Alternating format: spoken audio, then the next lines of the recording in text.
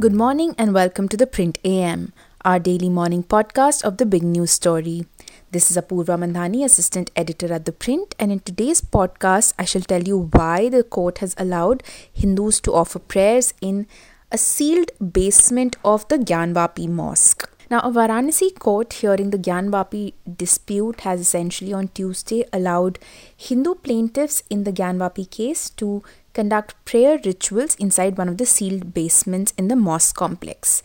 The 4-page interim order was passed by District Judge Ajay Krishna Vishvesha, and it directed Varanasi's district magistrate to take appropriate measures for these prayers within 7 days. The court's order came on a suit filed by the head priest of Acharya Ved Vyas Peeth Temple, Shailendra Kumar Pathak. The suit was filed last year seeking permission to worship Shringar Gauri and other visible and invisible deities in the cellar of Gyanvapi Mosque. On 17 January this year, the court had appointed a district magistrate of Varanasi as receiver of the southern cellar of Gyanvapi Mosque in this suit. The magistrate was asked to keep the disputed property safe under his custody.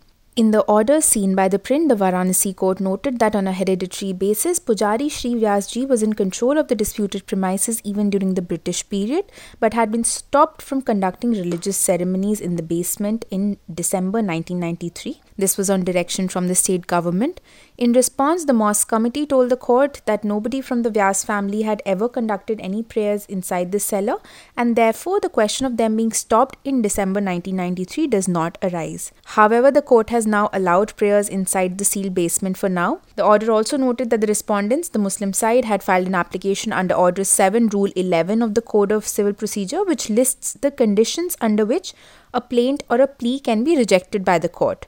The court has now asked the parties to appear before 8th February. Until then, the plaintiffs can file their objections to the application. That's all I have for you right now. This is Apurva Mandhani, assistant editor at The Print, bringing you this podcast, The Print AM. Do log on every morning at 8 a.m. to listen to the best news analysis from The Print. We will be back tomorrow with a new episode.